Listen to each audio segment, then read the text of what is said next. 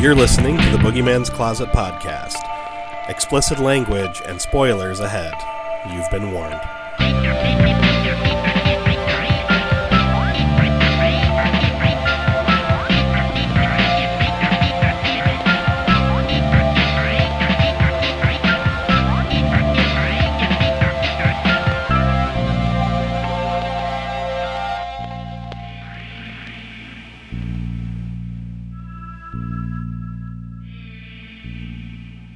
And we are back for yet another episode of the Boogeyman's Closet. As always, I am Mike Alvarez. Maurice Killefer. And I'm Susie Hunt. And we are wrapping up our month of Dealer's Choice with the Listener Choice movie.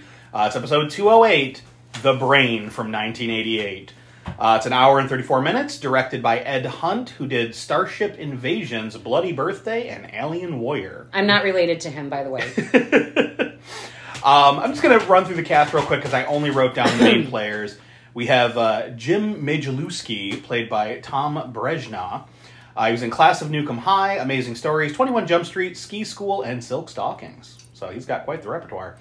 Then we have Janet, played by Cynthia Preston. She was in Pin, which is a movie I'd love to get on here.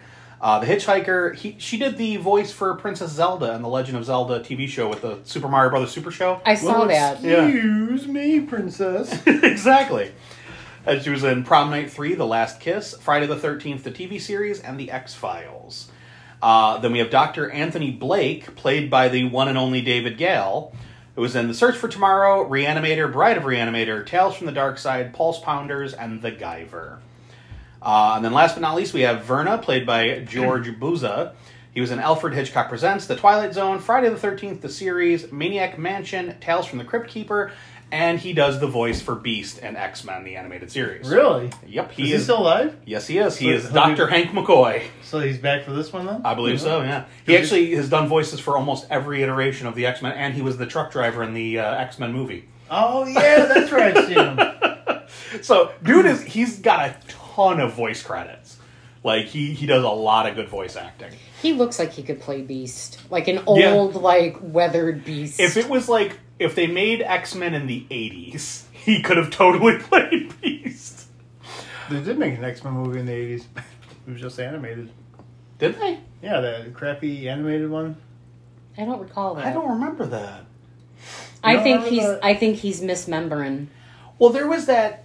Are you talking about the Hour test show that they did before the X-Men animated series? No.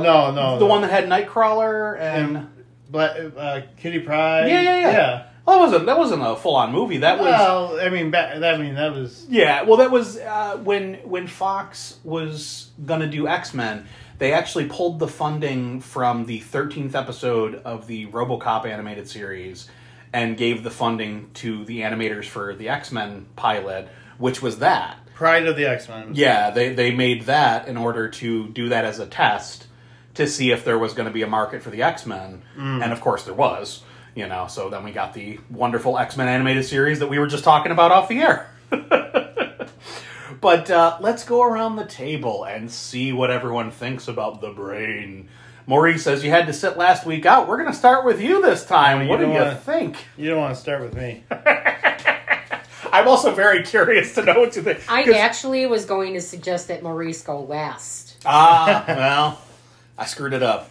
But I will say this, and I said off the air, I confirmed this with Susie, that this was her first time viewing it. I'm assuming it's your first time viewing it. First and last. That's what I kind of thought, so let's go, let's hear it. This movie was awful. Awful. Come on, you didn't like the brain wipe screen transitions? No. The acting was terrible. David Gale couldn't save it.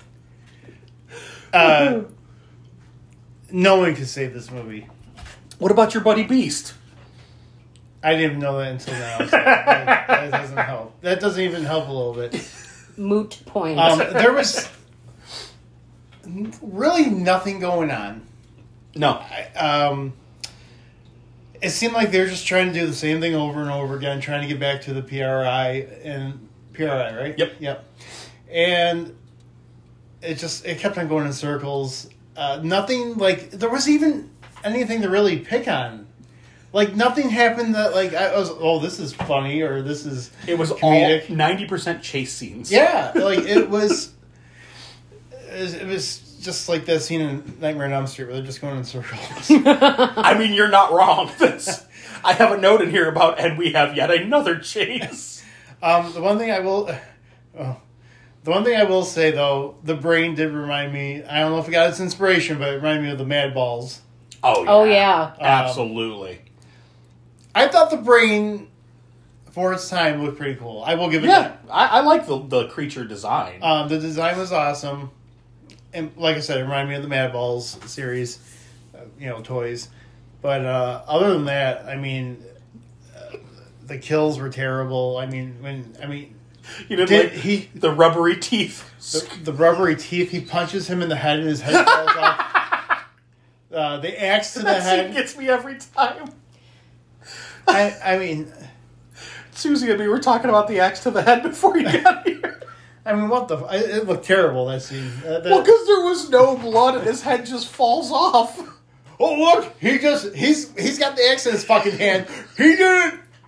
I can't remember. What did he say? Manny Jason? What was his- Jim Majalewski, he killed him. He took his head clean off. Yeah, he's standing there like this, but he did it. Yep. I mean, he didn't even like throw it to make it look like he didn't have it. He was holding it. He was holding it, saying, "He did it. It was Jim." It was so bad. Now give me my book so I can read it in the jail cell like Beast, upside down. Oh, God. Let's see. Do I have anything else? Do I have any more ammo for this? I mean, There's there was... legit really nothing. I mean, we do get a damn titty shot, and it's pretty long.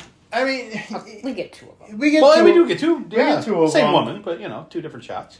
I mean, he saw a couple apples there, which Yeah. that's fine. No, they weren't apples, but they were round. Oh, they were apples. They were mouth-watering. Yeah. Not much positive I can say about the movie. Fair enough. I kind of expected that coming into this, but Susie, let's hear what your thoughts are. I didn't hate it. Oh, I didn't hate it. I have a lot of questions. how there was no blood when you used the axe to chop up the head? It's funny that you mentioned that because before you got here, we were discussing this, and I go, I did a double take because when he hit the cop and I didn't see any blood, I was like, wait, did he have a board like a 2x4? And then the next shot, the cop's head is gone, and he's holding the axe, yelling, "Jim Majalewski did it." Well, what about at the end when he punches him in the head and it looks like a scarecrow head just pops off? Well, I mean, come on, let's be fair here. Now, we know through horror movie logic, aliens and vampires, both of their bodies are much weaker than humans, so a simple punch can knock their body apart. Oh, okay, we'll go with that. We'll shorten the episode by going with it.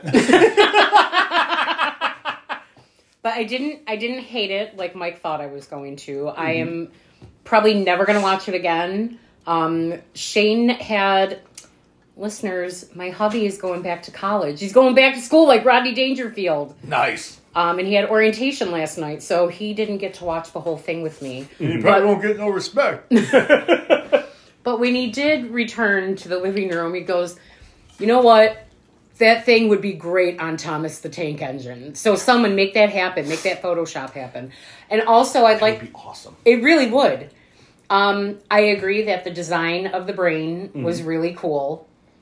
It did kind of look like the flashing shots. Mm-hmm. I was like, is that Pazuzu? Yeah. The acting was horrible. I'm surprised that Verna. Werner's ginger ale, the ginger ale could run so much. He was really working up a sweat, and that was white outfit. Yeah, no, he was having some trouble there. And when we get to Vern?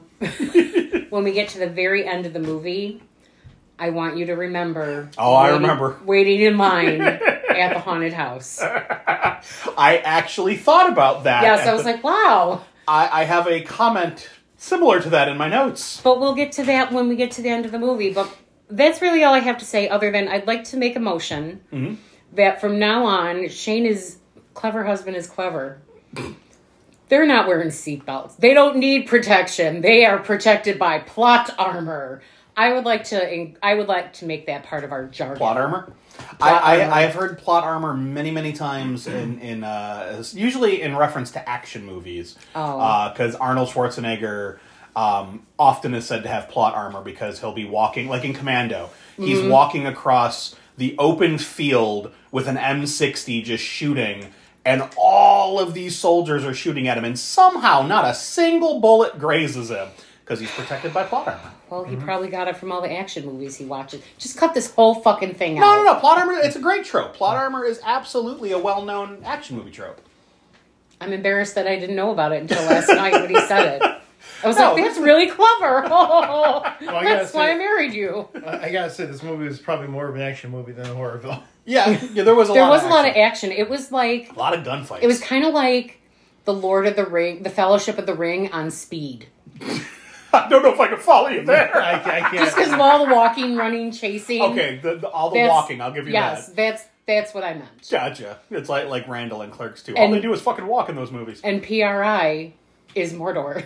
Yes. Yeah. Yes. There you go. All right, that's all. Mike. Okay, you brought it back. Mike, what do you think of this movie? I think we already know. Well, I do like it. I knew it. But I like it in the vein that I like the Basket Case movies. Where they are silly and stupid and... See, I can't follow.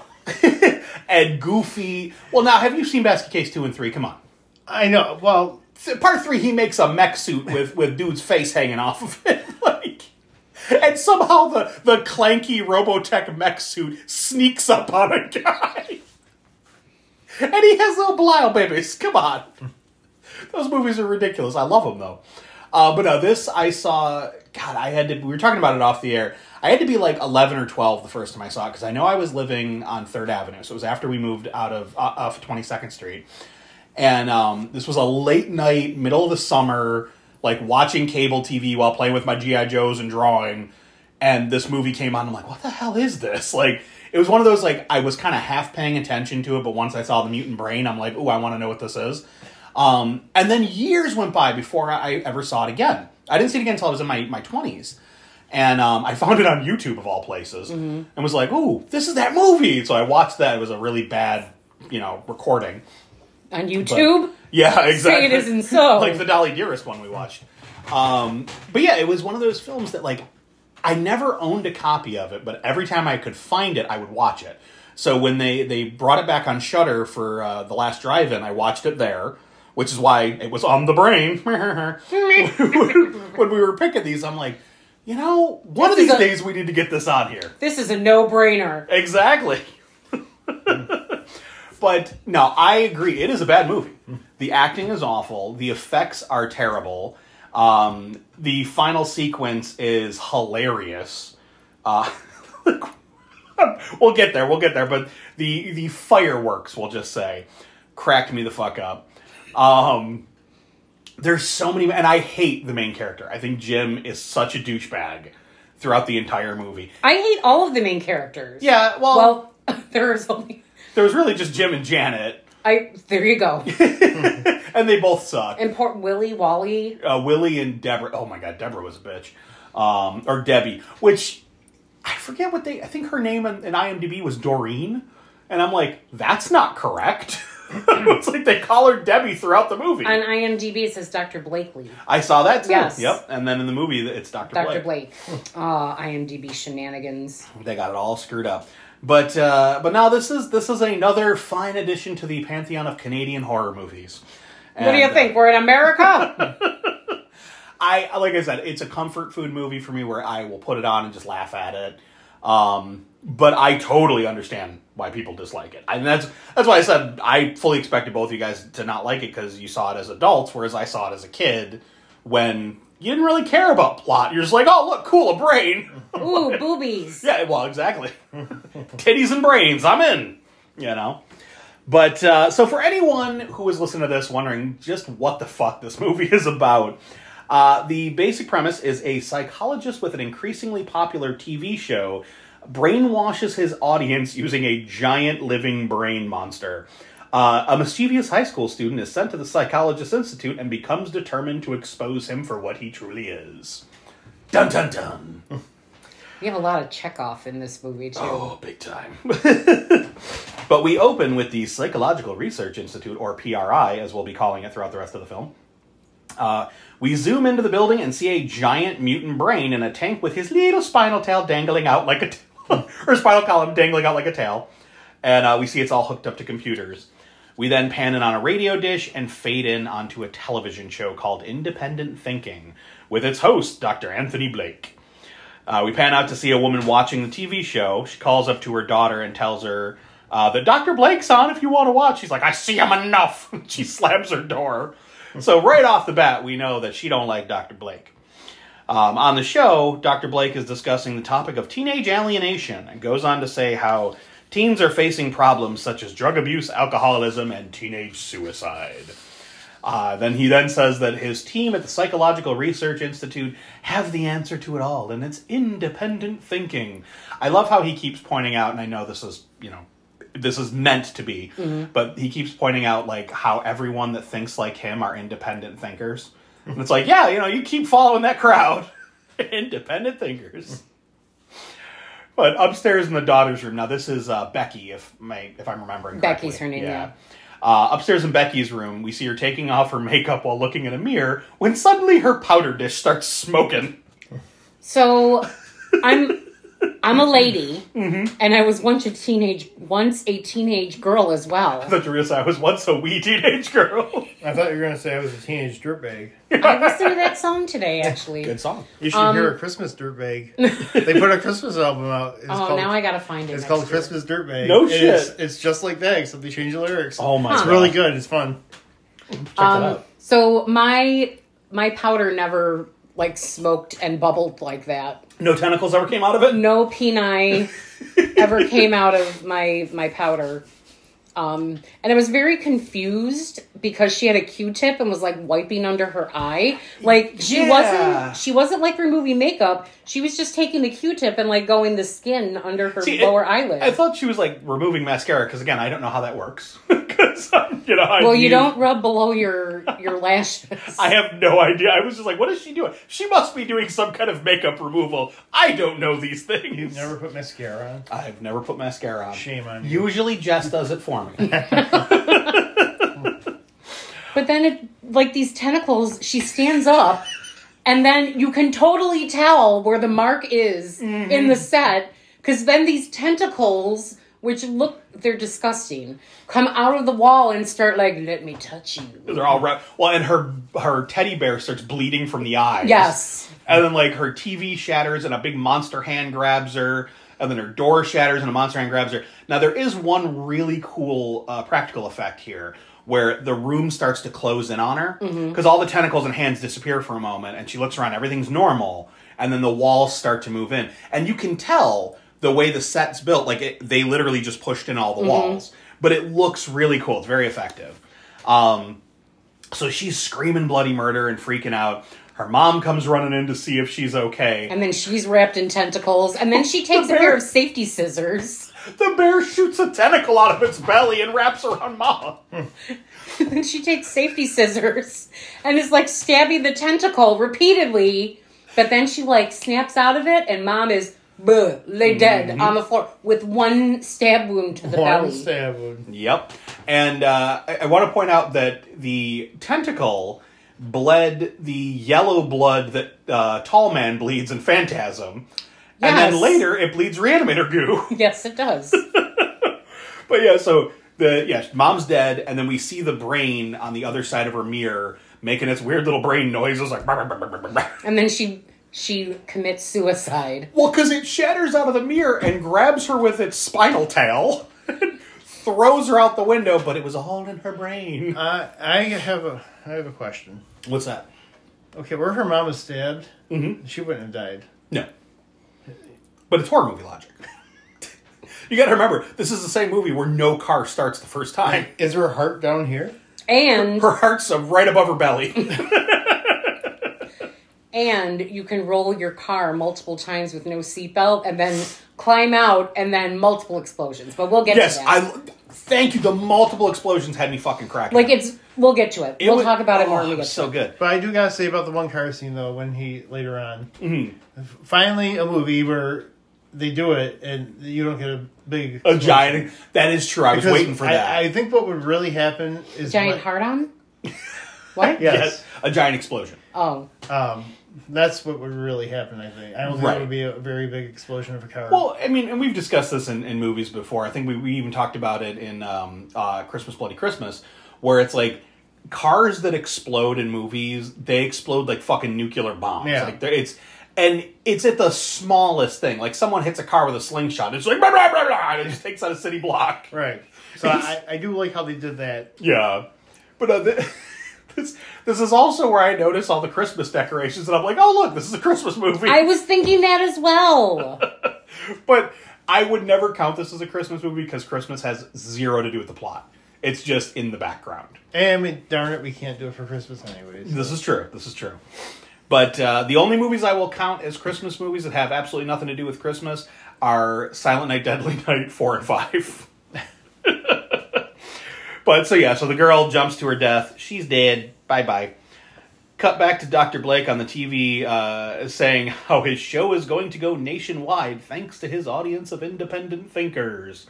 Dun dun dun. Cut to the next morning, we meet Jim driving through his neighborhood on his way to school. On the radio, they discuss 3 more unexplained violent deaths in the area, and they go on to talk about how police have found no connection to the rash of murders and suicide that has plagued the city of Meadowvale over the last few weeks.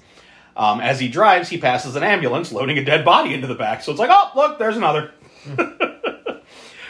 He gets to school, meets up with his girlfriend Janet, and immediately is like, you do the homework last night? And she hands it over for him to copy.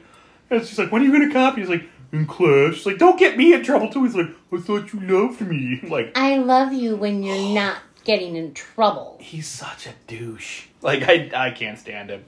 But yeah, we get this whole I like cheese dialogue back and forth about how they love each other. And then he's like, I gotta go to the bathroom before I go to class. I'll meet you guys there. Mm-hmm. And here's where he really proves he's a fucking moron. He goes in there with a brick of sodium.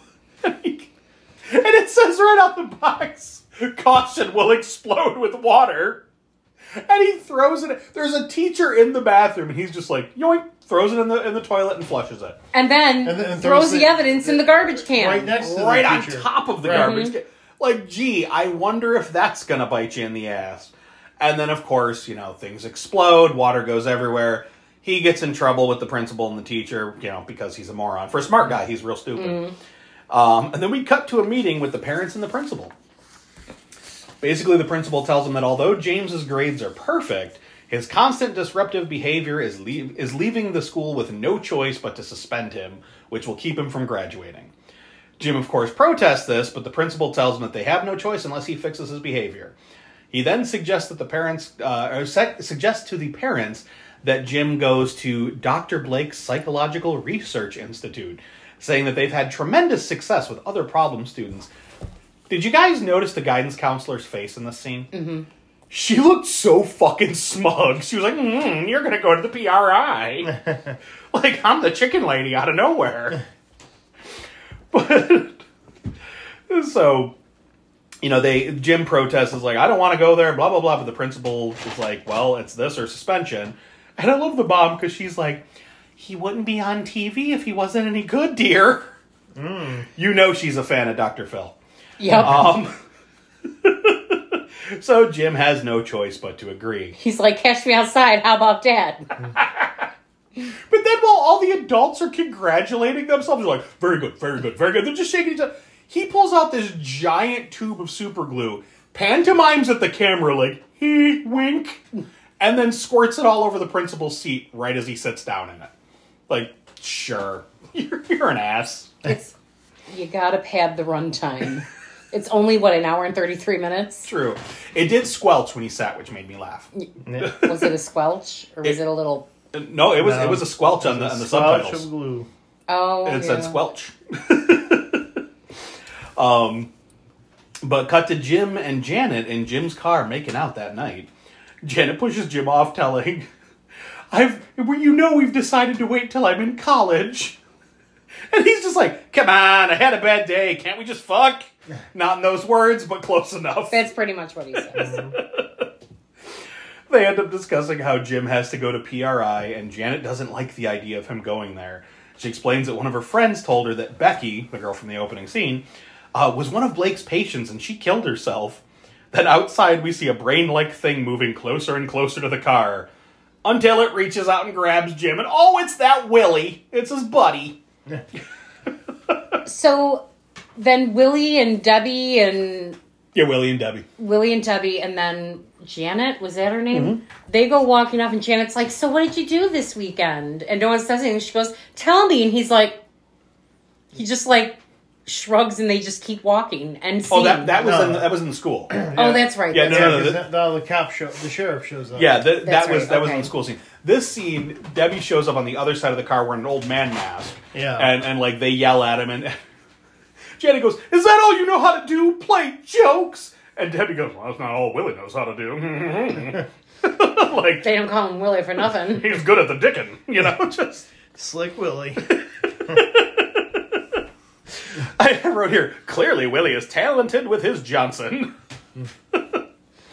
But then suddenly old Officer Marks comes up with his flashlight and tells him, "Go on, get! It's after curfew." He doesn't even give him a second to like even get ready. He's like, I said get. He comes up and he's just got the flashlight and he's staring slack-jawed at him. Like, It's past curfew. "What you doing out here, boy?" I fucking hate this guy. Like, what's going on in this town that they have a curfew? Well, they had 8 murders, so, 8 murders and how many And suicides? 6 And, suicides, yeah, right? so I mean, I could see the town being like, Yeah. after dark, go home. But that's when all the good deep dicking happened. Well, Exactly. You can kill yourself at home, is what they're saying. Well, I mean, look at Halloween. They had a curfew after, 2 people died? Yeah. That's true. So, but, so then, the kids get in the car and leave. Except for Willie and his girlfriend. They just leave him there to walk. they walk home and find a tree to go get some deep dicking behind. While wearing their masks. Yeah. Oh, the brain and the old man, it really does it for him. But we cut to the next day. Jim is driving up to the PRI, and I love how the closed captioning just says foreboding music. And it wasn't even that foreboding. It was just random synth Right. music. But Jim goes up to the front desk and tells the guard he's there to see Dr. Blake. How many crazies are here? Well, the guard's looking over his paperwork, and Jim looks at the long line of people, and he goes, "I didn't realize that so many crazy people were in Meadowvale." The guard looks at him deadpan and goes, "Crazy people follow the white line." Just go. So those were the brainwashed people. Yes. He was like, "You're not crazy just yet. Or, Right. you're crazy now. You're not brainwashed yet." Right. But, so Jim follows the line and runs into a patient who tells him that the aliens are taking over. If somebody else tells me the aliens are taking over, I'm going to tend to believe them. I mean, if they look like that, though, will you? Yes. I mean, you worked in this field before. I would trust that guy over over Vern. Well, over Verna, yes, absolutely. Because then he shows up. Oh, I'm just gonna call him Vern because Come on, Vern, know me. of Ernest. So Yeah, no.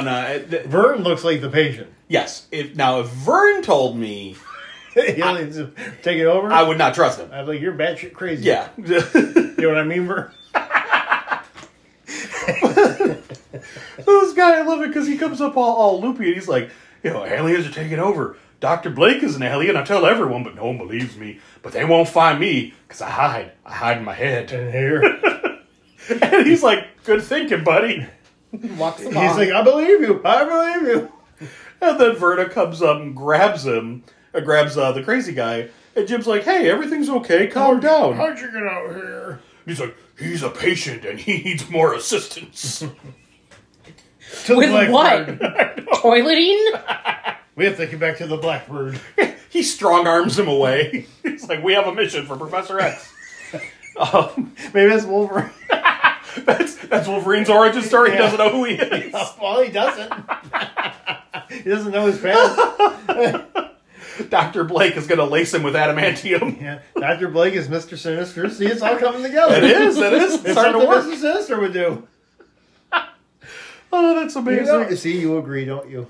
Oh, we got a Rufus interruption. He's over here loving on Maurice because he wasn't here last week. He's like, "Oh, there he is. There's my buddy." But, so Vern, strong arms the guy back down the hall. So Jim ends up in an examination room where one of Blake's assistants, Vivian, comes in to check his paperwork and make sure his parents signed the consent form. She's like, oh, good, they signed the waiver. It's like, that doesn't sound good. And then she's like real fucking creepy with him. Well, yeah, she wants to check his vitals, and she's like, lift your shirt up. Yeah, it's the way she says it. She can check my vitals. I mean, yeah. But she hooks him up to a brainwave monitor while Blake and Verna watch from behind a two-way mirror in the brain room. Blake goes into the examination room to talk to Jim. He tells him to clear his mind and answer the questions to the best of his ability. Blake tells him to keep his eyes on the monitor. Now, during this scene, we see flashes of the screens in the brain room, and it's like saying certain things, like the brain is communicating on the screen. So, on the monitor, we see Vivian holding up an apple. Blake asks Jim to tell him what Vivian is holding, and he goes, an apple. And we see on the monitor, it says hypnotic brainwave rejected. Blake tells him he's wrong, and that Vivian is holding a baseball, and that he should look again. Jim looks again and sees a baseball for a moment, and then it turns back into an apple, and Jim says it's still an apple. On the monitor, it says rejected, hallucination likely. Blake motions for Verna to turn up the juice, and then he tells Jim to look directly at the monitor again and try again. And her shirt just comes off. I have a question before her shirt comes off. What's that? So, is it because he in fact is smart that he's getting rejected? Because I think so. He can't see the baseball because he actually sees what's there. Well, and that's the thing they're trying to say is they're saying that because they mention a few times that all the morons are being controlled by the brain. And they mention multiple times throughout this movie, like, oh, Jim is really smart. He's got amazing grades. All the colleges love him. You know, so it's like they're trying to make us believe that this asshole is smart, even though he does really stupid shit. Well, I mean, you can be smart and just do the stupid shit. This is true. This is true. I do know several people who are extremely book smart and just really fucking dumb when it comes to life. Yeah. So a few doctors I didn't like that. I was gonna say a lot of RNs I knew. Yeah. I know quite a few like that. But okay, so I figured as much. But yeah, now I agree with you, Susie. Though, like, why the fuck does her shirt just disappear? Because it doesn't just disappear. Lifts. It lifts, but her hands don't move. Well, because it lifts up and then it goes whoa, whoa, whoa. It just disappears. It looks like someone's pulling the shoulder pads I think that out. was their attempt to like kind of cover it up to make it look like it just disappeared, and it was just bad editing. It was really bad. But then Jim's like, this is my kind of therapy. Do you see an apple? Oh yes, I do. Very juicy. He goes, what do you see now? And he goes, well, there's two of them. And he goes, 2 apples? He goes, no, not apples, but they're round. And then the monitor just reads, hallucination, hallucination, hallucination. So basically he was thinking about the girl naked. Yeah.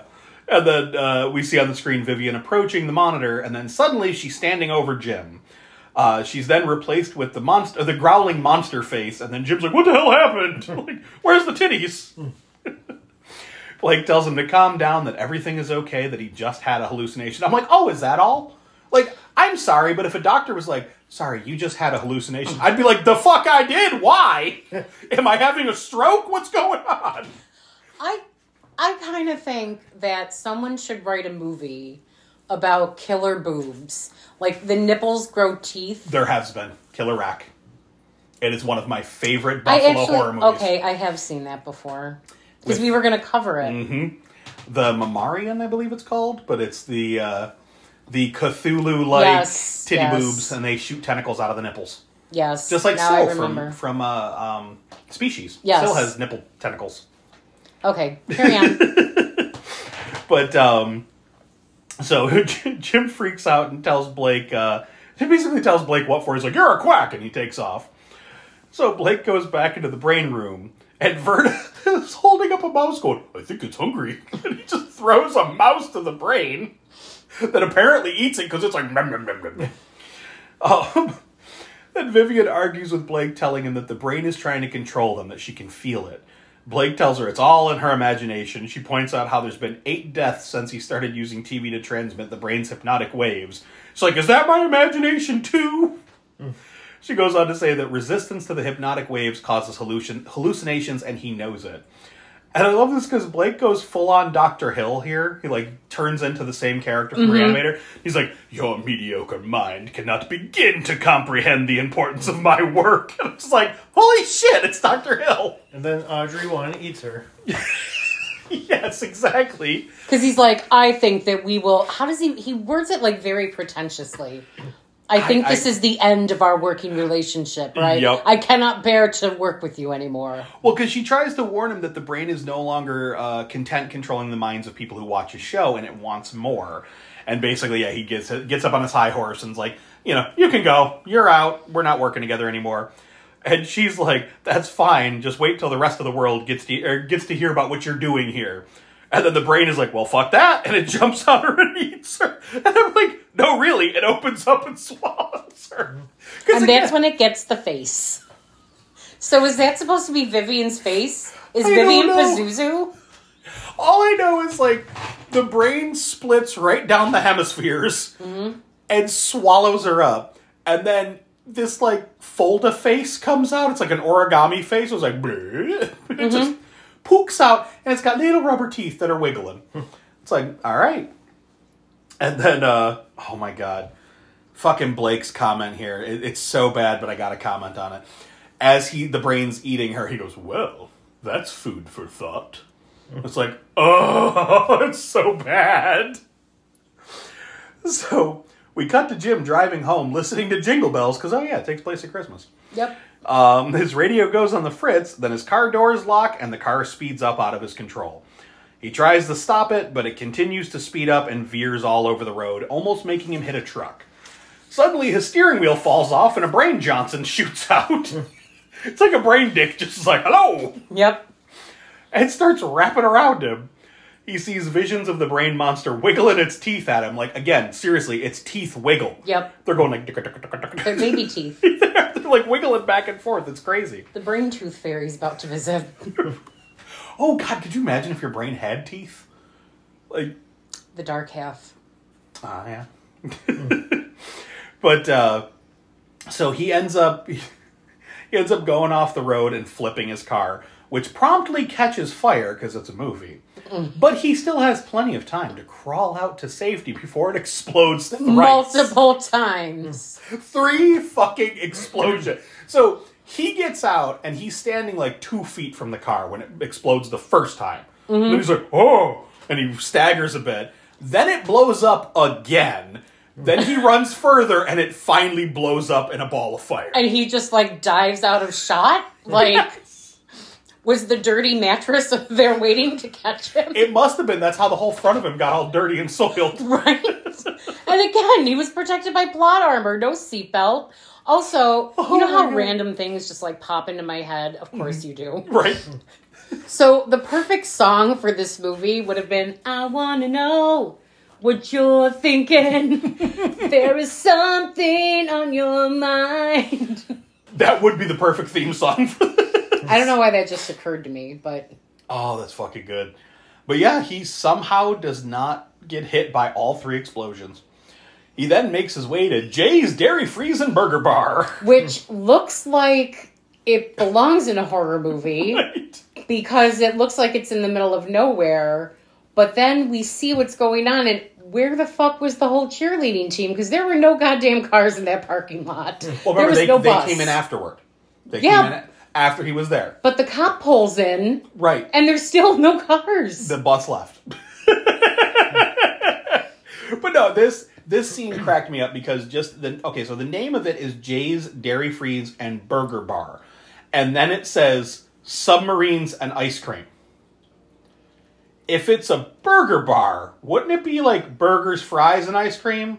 Maybe they also sell subs, like cheeseburger subs. But it's just such a weird thing to be like, Jay's Burger Bar and Dairy Freeze, but we sell submarines and ice cream. But he goes there because his friends and Janet work there.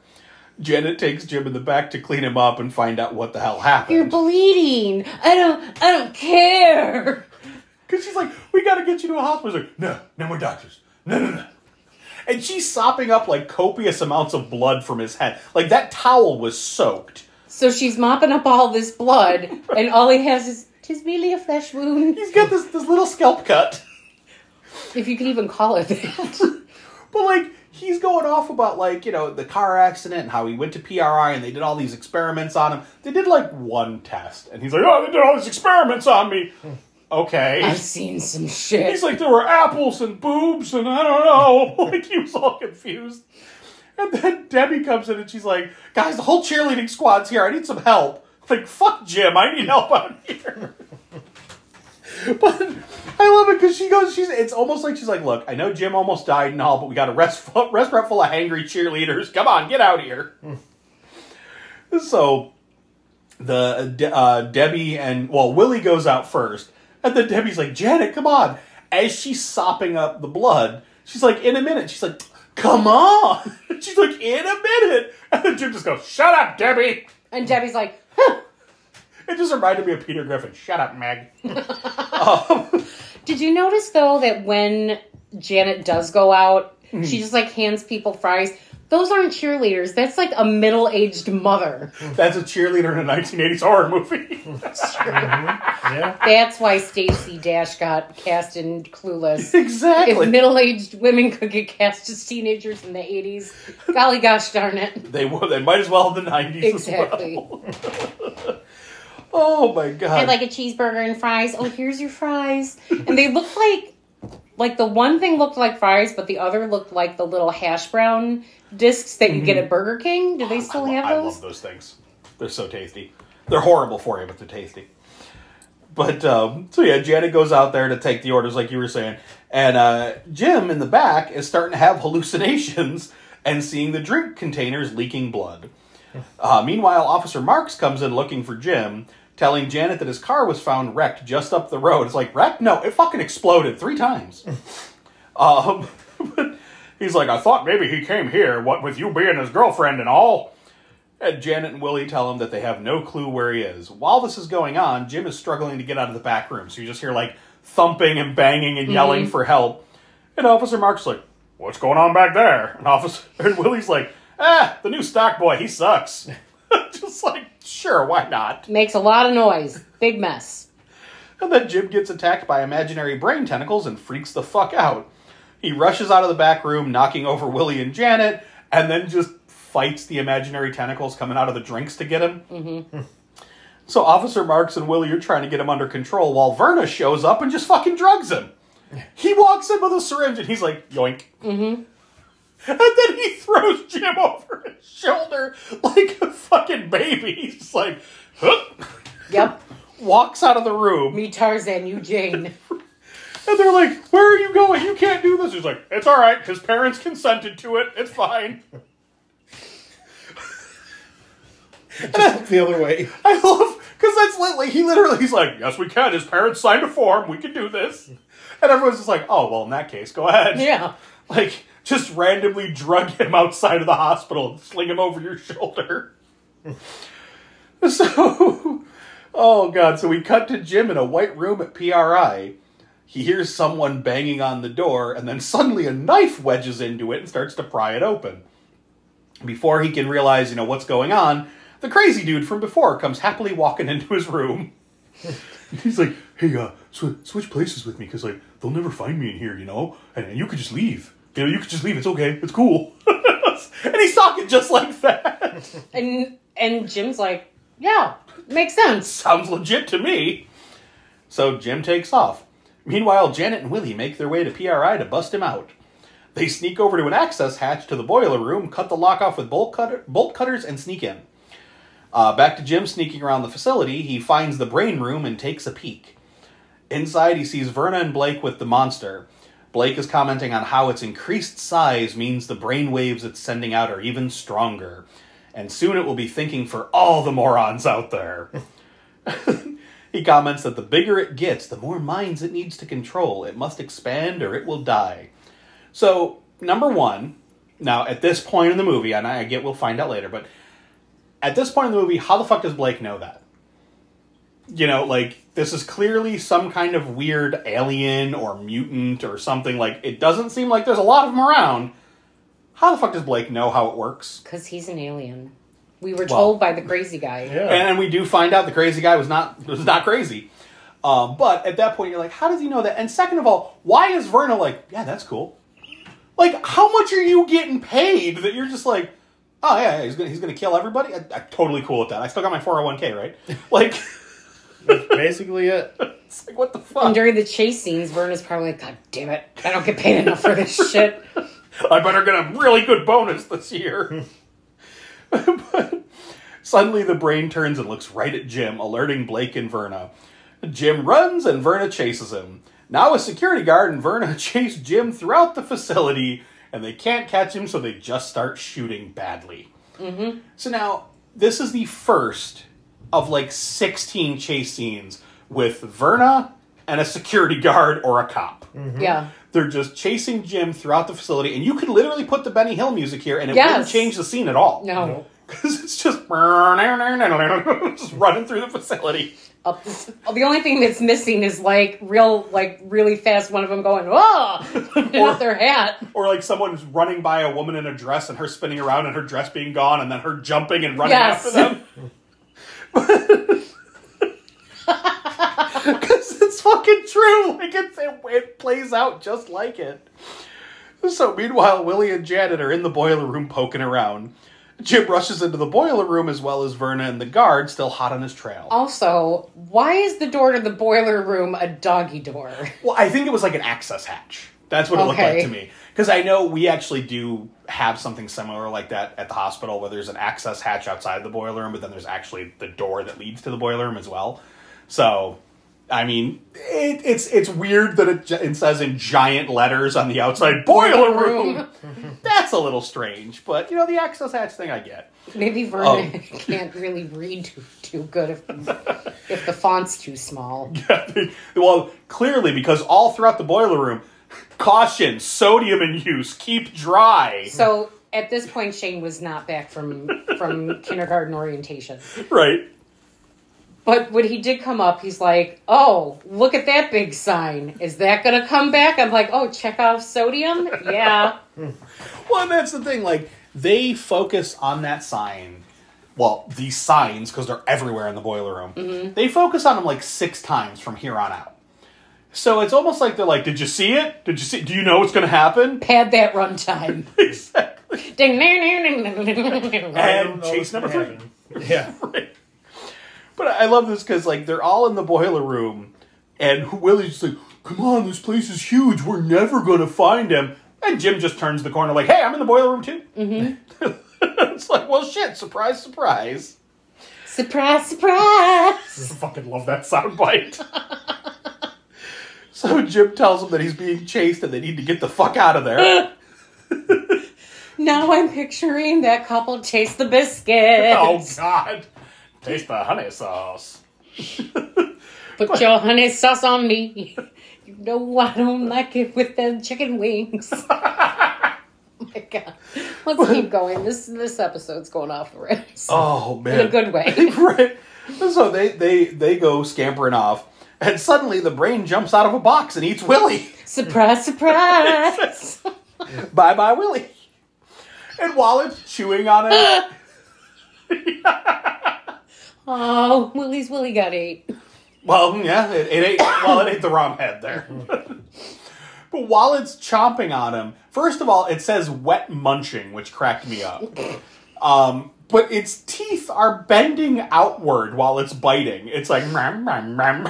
It can't bite And that down. blood, was it even, it looked like red watercolor paint that was thickened with And cornstarch. it looked like it was just pouring out of his ears.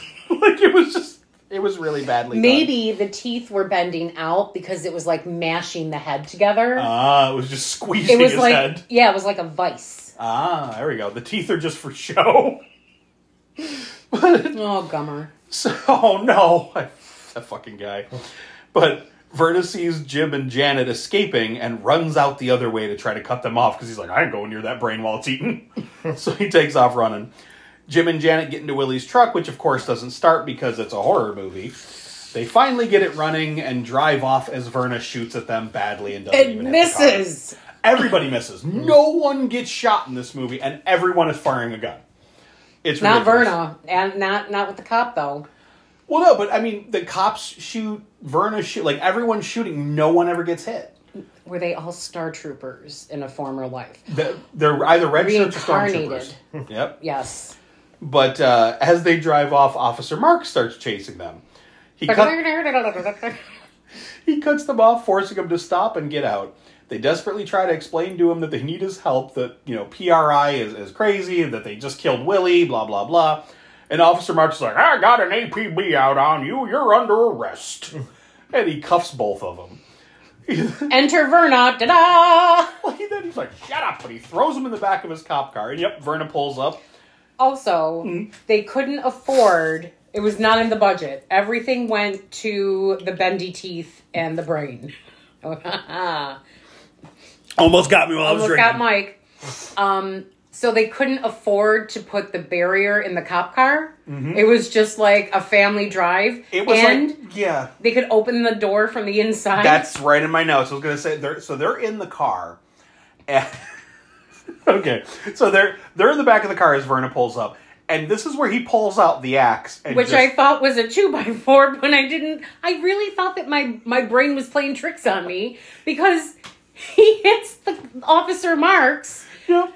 And then he goes, ugh. But then he turns and there's no blood. And that's why I was like, wait, I thought that was an 2x4? And then it cuts away. And then the next thing you know, his head's rolling away. Off with his head. So yeah, he takes Mark's head clean off. Surprise, surprise. And then he starts chopping at the car window and it shatters.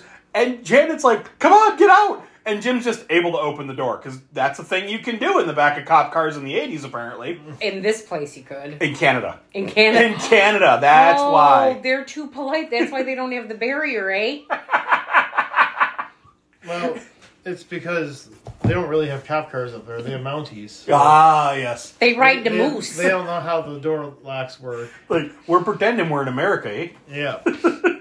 They got those cops, right? You just put them in a car. Go get some Tim Hortons. No, I'm just picturing fucking Strange Brew. I love that movie. But anyway, so back to the movie. So the two run out of the car as Verna chases them with the axe. And they because they're still handcuffed. Yeah. And they're running and they're going like this, like they're shimmying their upper bodies. Well, they got to get their workout in. Then Jim just picks up a rock and turns and clubs Verna in the head. And they keep running, and Verna gets up, not a mark on him. Nope. And he picks up the axe as a cop car's coming, and this is where Maurice was talking about. He's yelling to the cop, yeah, Jim Majalewski, he killed that guy, took his head clean off, as he's holding the axe. Which are not painted that way, by the way. Right. So, meanwhile, Jim and Janet decide to make their way to the school to hide out since it's Saturday and no one will be there. How fucking far was the school? Because it takes them all day to get there, and this was the morning. The never-ending story. Well, she probably had to pee a lot. Maybe. So they kept on pulling over for her to pee. Well, there is a fantastic scene that I'm pretty sure was an accident that they just left in the movie. Them having sex? No, well, that's later. Where they're running and Janet falls and you see Jim just stumble over top of her. Yes. And then help her back up. And I'm like, I don't think that was planned. Pardon me, I got hiccups. I don't think that was planned at all. But it would have been funny if he kicked her. So while they're making their way to the school, we cut to the brain using its spooky hypnotic brainwaves while Blake sends out a message on TV about Jim, telling his audience that Jim is dangerous and needs to be turned in before he can kill again. As Jim and Janet run through the neighborhood, they see through a window of one of the houses that Independent Thinking is on. And this is where Blake is reaching out to his audience. And that's the principal. That's the principal's house, but we don't know that yet. This is his wife. Because we haven't met his wife yet. So he's looking in the window, then they go around to the side of the house because a cop car is coming down the street. And I love it. The cop just pulls over and gets out and asks some random guy, hey, Jim Majalewski? He's like, oh, no. And then he just starts walking. He gets out of his car and just starts walking. Like, where are you going? They couldn't pay for gas for him to drive any further. He was in Terminator. But I'm like, you stopped in the middle of the road. Why are you leaving your car there? Because some nice Canadian's going to come around and put it in a driveway for him. Oh, okay. So back on the TV, Blake brainwashes the lady watching by telling her that her husband must watch as well. By ignoring Blake, he's ignoring her. And if her husband truly loves her, then he must watch as well. This death scene is fucking hilarious. Oh my God, it's fantastic. So Maurice is like, I hate you two right now. So Jim and Jen are hiding on the side of the house while the cops are looking around, like I said. And in the backyard, we see it's the principal, like you mentioned. So he's working on a deck. His wife comes out to ask him... With a fucking chainsaw. Well, he's chopping up lumber on the deck. But his wife comes out and is like, can you watch Dr. Blake with me? He's like, nah, I'm not interested. And she's like, oh, really? And then picks up the chainsaw and slices open his belly. But it's like so prolonged. It's like a shot of him. No, please don't. Put it down. And then her, I'm just going to stand here and wave this thing I'm above gonna you. get you. And it back and forth, back and forth, back and forth. And then all of a sudden, you see her move in and you hear him scream. And you see like confetti popping out of his stomach when they show it. And then his belly's just all tore up and he's like, bleh, I'm dead now. And the wife sets down the chainsaw and walks away. I'm like, seems perfectly reasonable. You won't watch my stories? I'm going to kill you. So Jim and Janet run off, and just leave the dead principal there. Cut back to the brain gurgling happily. It's just like, blah, blah, blah, blah, blah. Suddenly it's nighttime because time doesn't mean a fucking thing in horror movies. Like, we see at the start of the movie, Jim takes like 30 seconds to drive from his front lawn to the school. It's in the neighborhood that they're in. But it takes them all day to walk through the neighborhood and get to the school. Keep in mind, too, it's around Christmas, and time's very different up in Canada. Oh, that's true, don't you know? Yeah, it gets dark real quick. Suddenly this is going more Fargo. Don't you know? They finally arrive at school, and of course Jim has the keys because, he's in metal shop, and his project last year was to make copies of all the school keys. So they get How is that a project? Yeah, I think that was Jim's personal project. Like, did he, whittle them down himself? I think he just stole all the keys and made copies. Probably. But Janet gets, once they're inside, Janet wants to call her father for help, and Jim refuses, saying that her dad is one of them, that, he loves Dr. Blake and watches Independent Thinking all the time. She's like, how can you say that? He's like, I'm going to the metal shop to find something to get these cuffs off. So he wanders off, and of course she goes to call her dad. Once she talks to her father, he's like, that Jim guy's a psycho. Where are you? Tell me where you are. I'm not asking, I'm telling. Tell me where you are, Janet. Damn it, Janet. And she's just like, oh no, they got my daddy too. She hangs up on him. So Jim finds bolt cutters and snips off their cuffs. Now, he snips the chain. But then there's no handcuffs. Right. The very next scene, the handcuffs are gone. It's like, that bothers me. It probably would have gotten an X rating up in Canada if they had been having sexual relations while the handcuffs were be a little S&M, yeah. So they discuss what to do, wondering just how many people are under the brain's control. And then Jim comments that killing the brain may return everything to normal. And just then, Janet's like, take me now. Like, what? Right. So he says that, then she looks at him, he's like, what? And she's like, I'm ready. I don't want to wait anymore. And then the next scene, they're laying on the floor, naked. Yep. Okay, so it's winter. You can see people's breath outside. It's Saturday, so no one's in school. They fucking turn the heat down. Yep. I work in an office. It's always freezing Monday morning because no one's been there all weekend. Yet they have no blankets. Yeah, I think they're under his jacket. And they're sleeping. Yeah. This is no time for a nap. They worked up, they wore themselves out. Maybe they're actually Canadian and they're used to the cold. That's true. They can deal with it. Well, I mean, it is an actual Canadian horror movie, Yeah. so, they might just be used to it. But her bubblegum's a sore. It was time for a night-nights. A little throwback there. But, this just comes out of left field, though. She's like, why is she suddenly horny? This is where I start questioning things about what they're trying to do with the movie, which we'll get to afterward. And this is also where I noticed for the first time that they don't have the cuffs on. But somehow the brain is able to use the skeleton that is in the science room to spy on them. So when that started moving, yeah, I was waiting, in my head, I was picturing that it's an old Disney cartoon, The Dancing Skeletons. Oh yeah, Silly Symphonies. Silly Symphonies, yes. Yeah. That's what I was picturing. I was waiting for it to have a top hat and start yeah, dancing. But there was no camera. Well, here's the thing. the brain uses other people's brains. Like, it taps into other people's minds. It's controlling them. If there was another person nearby, I could understand, okay, it's taking that person over. Now it can see where Jim is. This is a skeleton. There's no organic matter left. Chances are it's plastic. It's not even a real human skeleton. Lazy writing. Right. Well, because you see on the brain's monitor in its little brain room, you see the monitor, it sees a skull, and then it pans in on the skull and pans out on the skull in the science room, and the skeleton starts to move and watch them. Mm-hmm. Then suddenly, we see the skeleton move. Suddenly, Jim wakes up fully clothed and alone. Yep. So, what we see from this point forward, is this actually what's happening to Jim, or is it what he thinks is happening to him, and the brain actually wins? I really am curious about this. We'll get more into it at the end, but...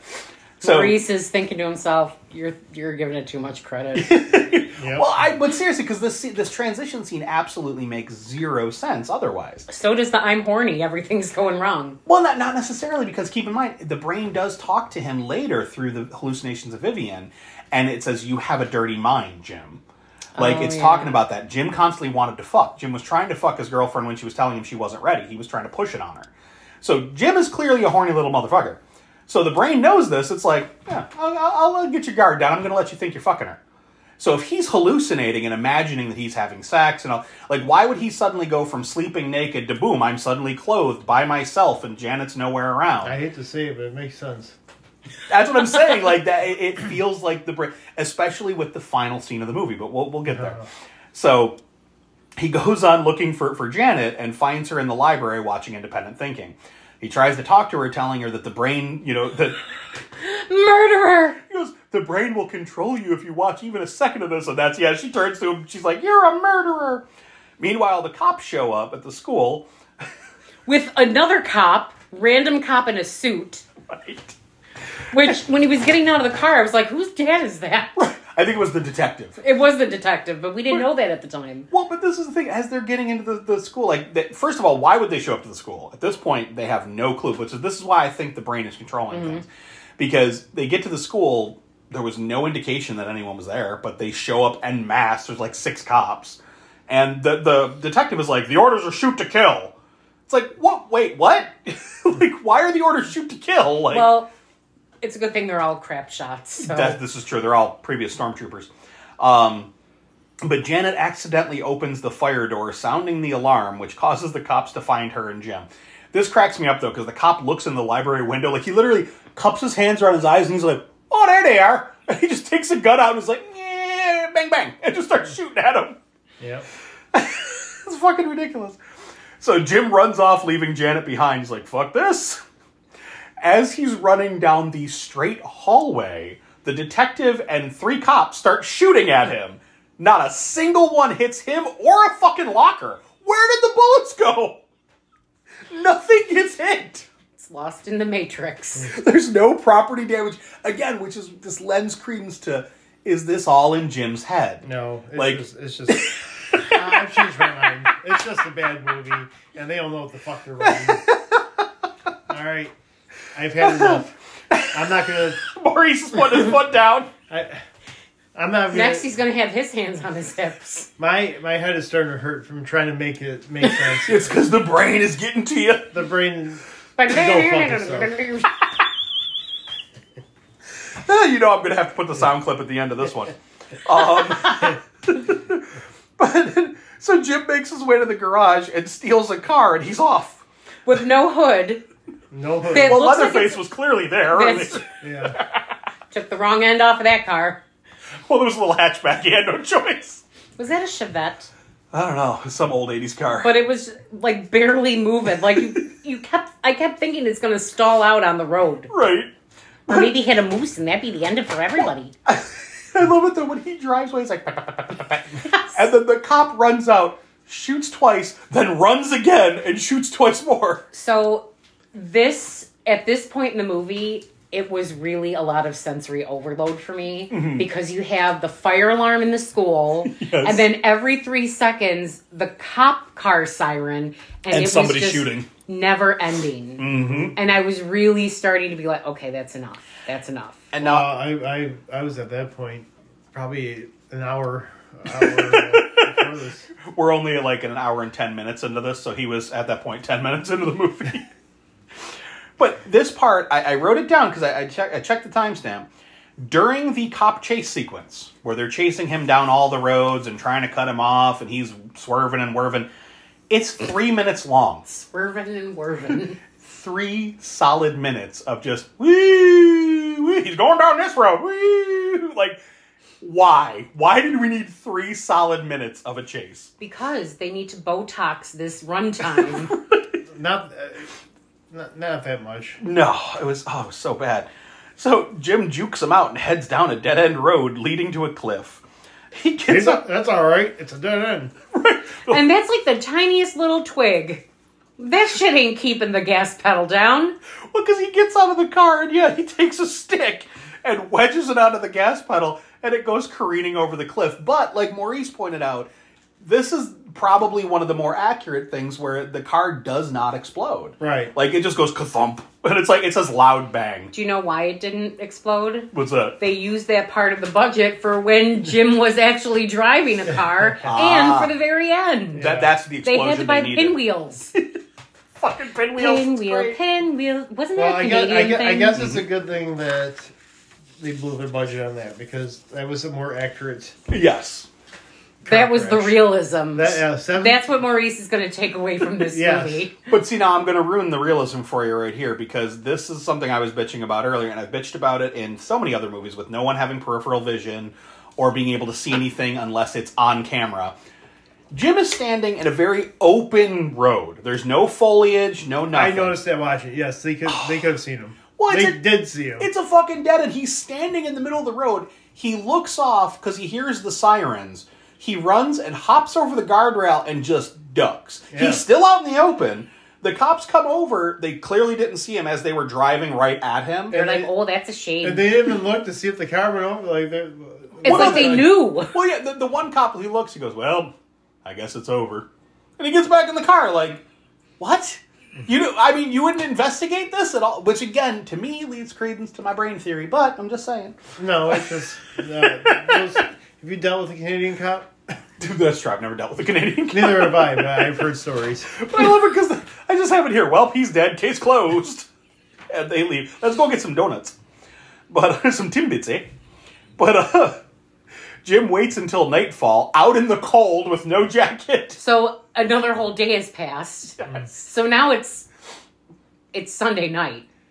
Yeah, it's definitely it's Sunday night, and so he makes his way into town. I love this because he passes by a bunch of people, and there's that one black guy goes, "Hey, I look like a psycho from TV." Because he sees, like, isn't Debbie with that group of people? No. It was just No, he's by himself. it's literally just two black guys walking together talking. Yeah. No, but right And- before that, when he gets into town, there's like a group of people. I know that. I don't think that was Debbie. That was an older lady. She the blonde. That was an older lady. That wasn't Okay. Debbie. Someone else. But no, it was just a group of people standing at a car lot looking at a car, and then they all look at him because he's disheveled as fuck. He's Yeah. dirty. His sweater is like burnt and dirty, and he just walks into town. They're like, "Who the fuck's that guy?" But again, the black guy, I love it because he's just like, "That's a psycho from TV, isn't it?" And the other guy goes, "Yeah, it looks like him," and they just keep walking. Yeah, let's get the fuck out of here. It cracked me up. But I was like, that's just such a random piece of dialogue to throw in there. But over at PRI, we see loads of people arriving and a big banner outside. For Sunday night service. Well, the big banner says, "People are making independent thinking a habit.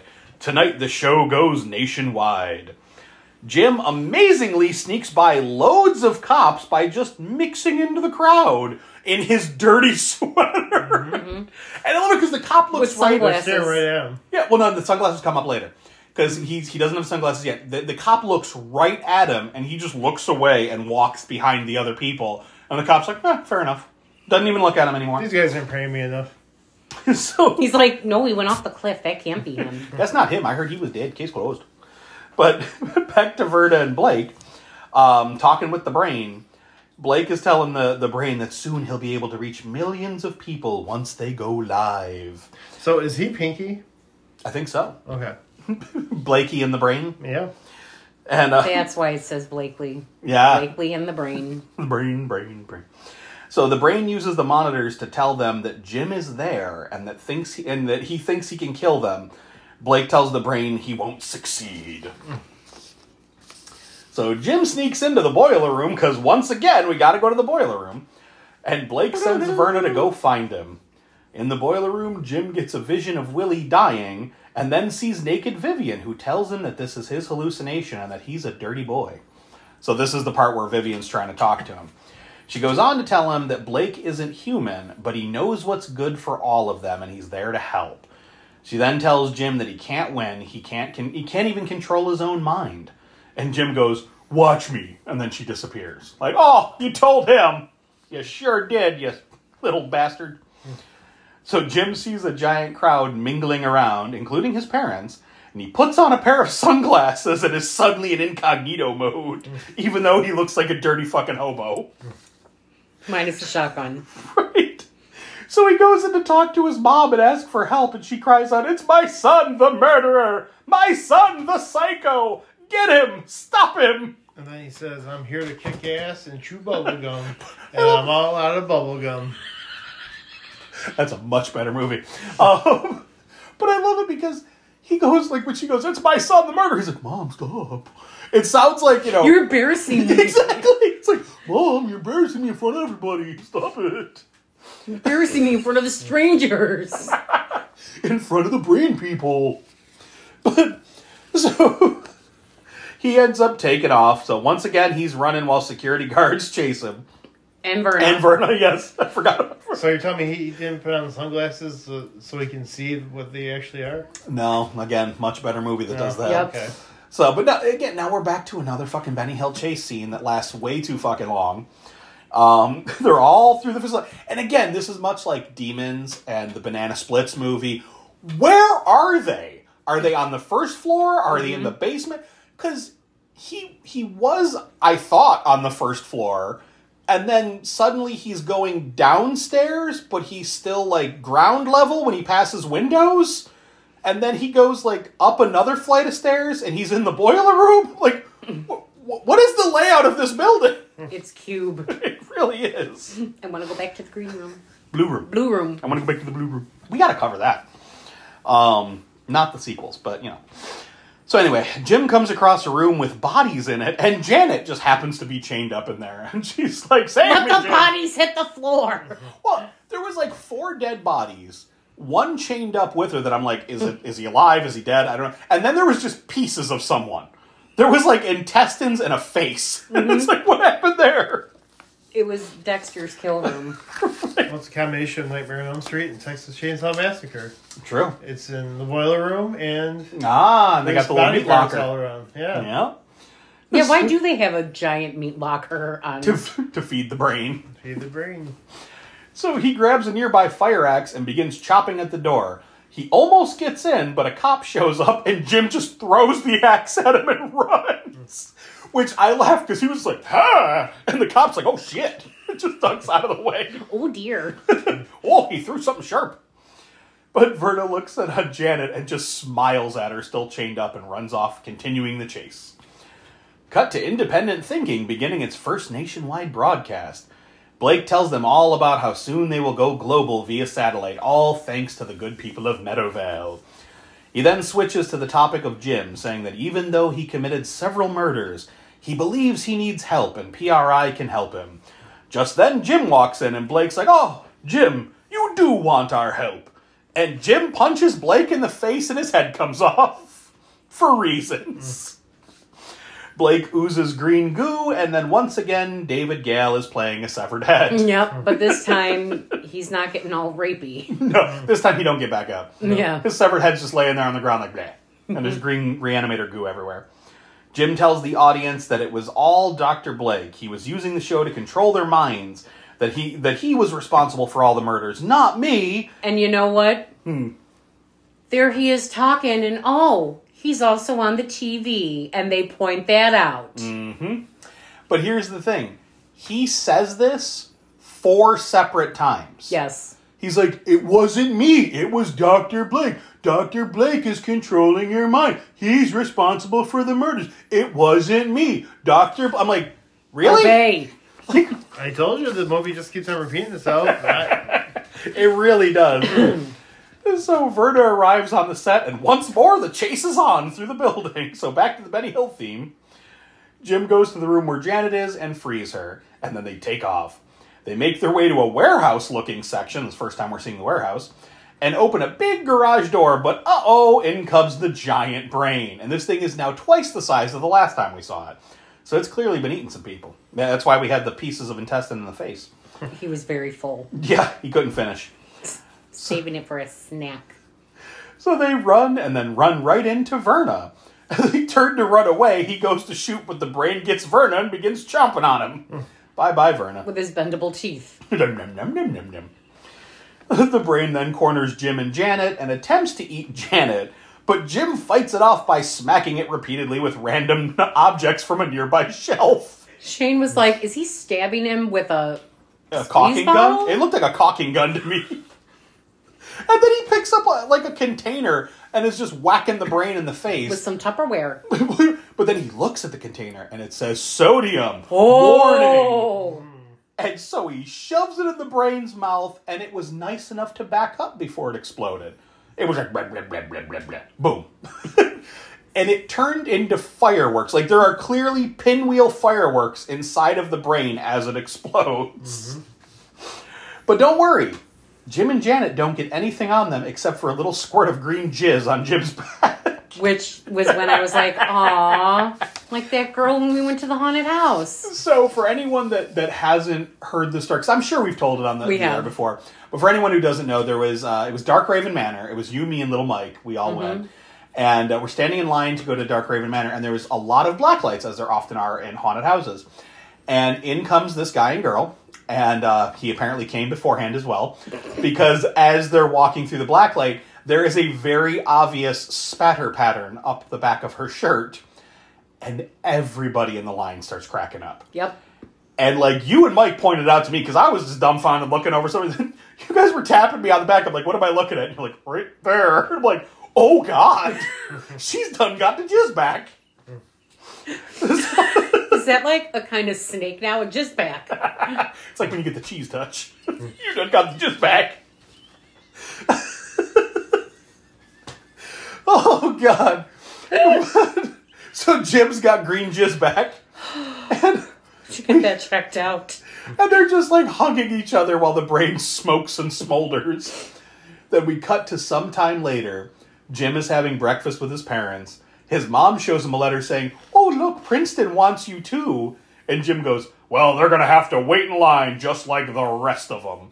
And then Dad's like, too bad your dead principal isn't here to see this. Like, he says his name, but it's like, yeah, dude, Mr. really? Weller or something.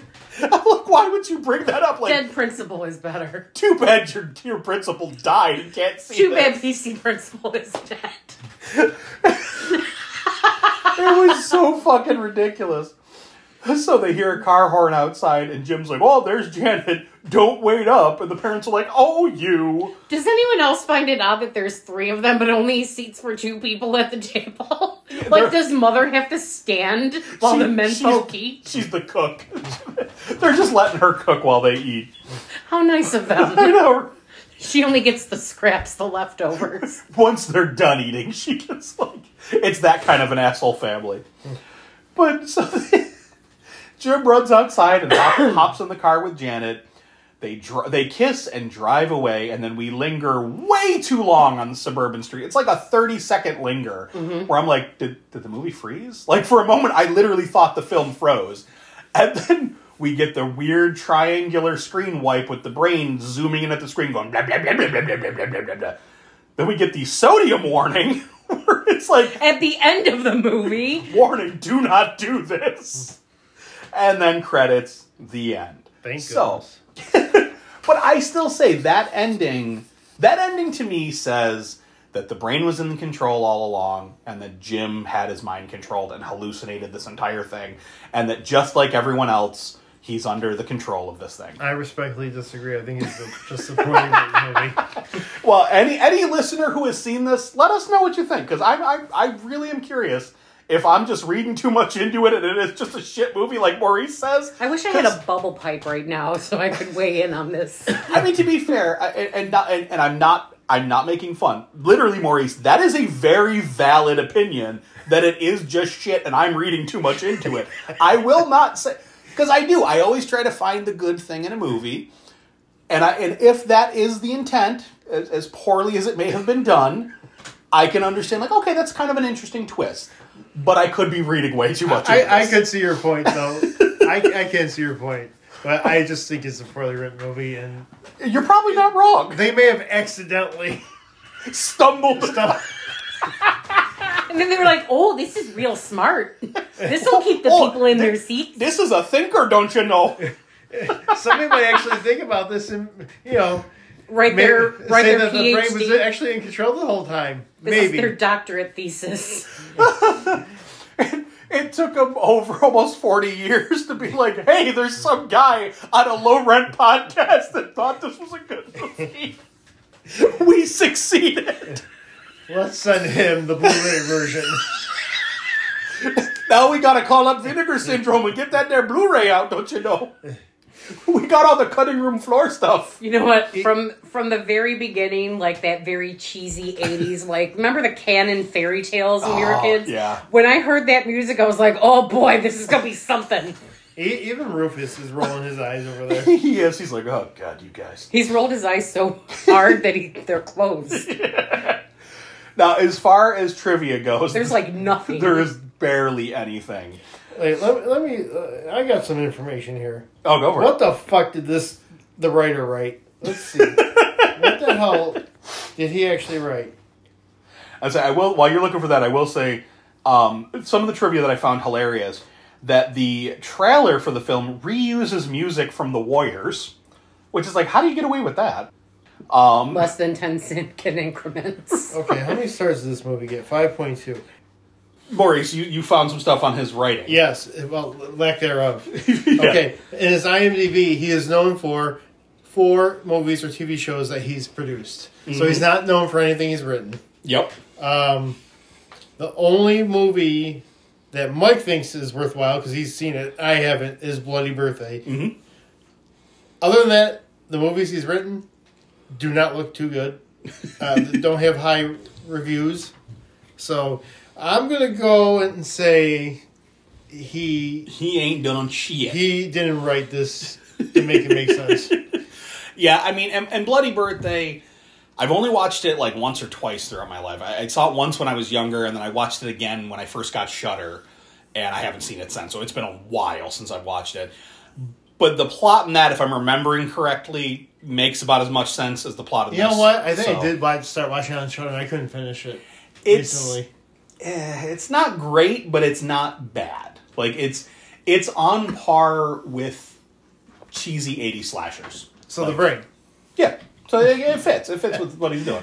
But apparently, another piece of trivia is Ed Hunt asked Cynthia Preston if she'd be nude during the scene while they're lying on the floor having sex, but she refused. It was too cold. But then would go on to be naked in several other films, so he was pretty salty about it. Like, he's like, I wanted to see them titties, and I couldn't. Meh. I already mentioned the thing about the Warriors. Let's see. Oh, the film, including Deathstalker 1983, was featured in the live traveling tour of Mystery Science Theater 3000 in 2018. So they covered this and Deathstalker on MST3K. But, and this movie is part of the notorious German, I'm sure I'm going to say this wrong, Schlafaz series, which is basically shitty movies. It means the worst films ever. And this is one of the movies that was included in that series. Maurice is... I was one of the 2 hosts. Yeah, I was going to say, Maurice is laughing the whole time trying to review it. It's definitely not a film for everybody. I am glad we covered it, because I feel like this is one of those films that does not get talked enough about in the vein of Basket Case and, like, you know, Brain Dead and stuff like that, where it's the weird rubber monster, you know, in a ridiculous plot, where literally someone made a rubber monster and they're like, we got to do something with this. And then they built a movie around it. But does anyone have any final thoughts on The Brain? See what I did there? Yeah. This is your brain on drugs. That was last week. Yeah, exactly. Watch it or don't. I don't care. Don't watch it. Watch it or don't. I don't care. I mean, I'm in camp watch it if you like movies like Basket Case. I do like Basket Case. Yeah. I like Basket Case much better than this. Oh, me too. 100%. I do agree, though. If I had seen Basket Case for the first time as an adult, I probably wouldn't have liked it. And that's probably why I'm just kind of about this. I didn't hate it. Right. Probably not going to watch it again. I'll be honest, if I saw Basket Case for the first time as an adult, I'd probably think it's silly and funny, but I wouldn't have the appreciation that I have for it. I can honestly say without a doubt, if I did not see Basket Case 3 when it first came out, I would think that it was a piece of shit because I have recently rewatched all 3 movies, and the third one definitely leaves a lot to be desired in my opinion. I love the second one. The second one's fucking bonkers and it's crazy. I love it. The third one, But anyway, The Brain. That's our final thoughts on The Brain. So for anyone that's not following us on social media, we are The Boogeyman's Closet on both Facebook and Instagram. We no longer have an X, because fuck that. We do have a Patreon. It's $3 a month for all of our unedited episodes. The higher tiers will get you stuff in the mail and birthday pics. We are also part of the Rad Pantheon network, so check out radpantheon.com and Rad Pantheon on all the socials for other podcasts like this one, as well as rad people like artists, musicians, just doing rad stuff. Our next episode, for anyone that wants to watch the movie before we cover it, is going to be episode 209, VFW. Which Very is my, fucking weird. Indeed. It's my birthday pick, which won't actually come out on my birthday, but it is the movie that I picked for my birthday. And for anyone that's, again, not following us on social media, we did pick our month of movies. It is going to be my month of flicks. This year we're doing something a little different. For each of our respective birth months, we are going to pick movies that we want to cover. Not necessarily our favorite movies, but just movies we want to cover.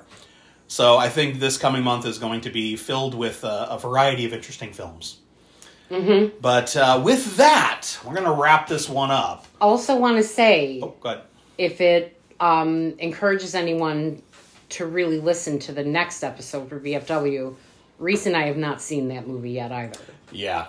So it's the first watch for both of us. And unlike this, VFW is not filled with bad actors. It has an amazing cast of actors. So, looking forward to covering that. But, alright guys, as always, this is Mike saying goodbye. Bye. Oh, see you later.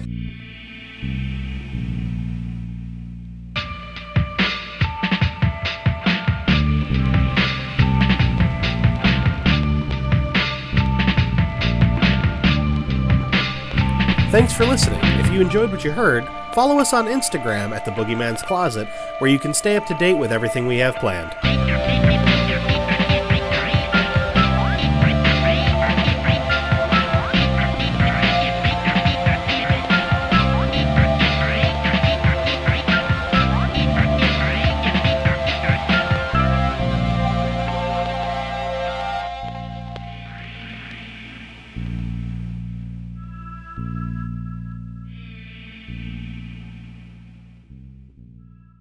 Go fuck yourself.